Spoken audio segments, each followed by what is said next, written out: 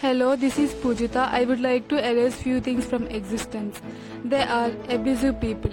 Every time I hear a story of domestic violence or abuse, children being killed by their own parents and adults being killed by their own partners or spouse, I just wish it could stop. It's so horrible and sad.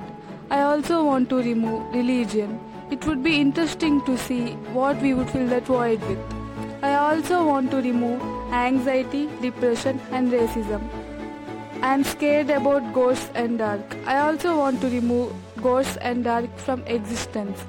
I also want to remove the hate, phobia against LGBTQ plus people. In my country, people still can get beaten because they are part of this community.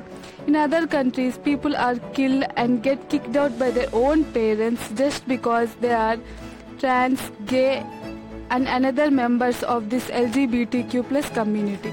I would love to remove this hate. I would like to remove some of my toxic relatives so that I don't get hurt by their words. I want to remove menstruation from women's life. I also want to remove serials because I don't get a chance to watch my favorite shows on TV. I also want to remove obesity and fat from everyone's life so that we can eat whatever food we want and still don't get fat. Thank you.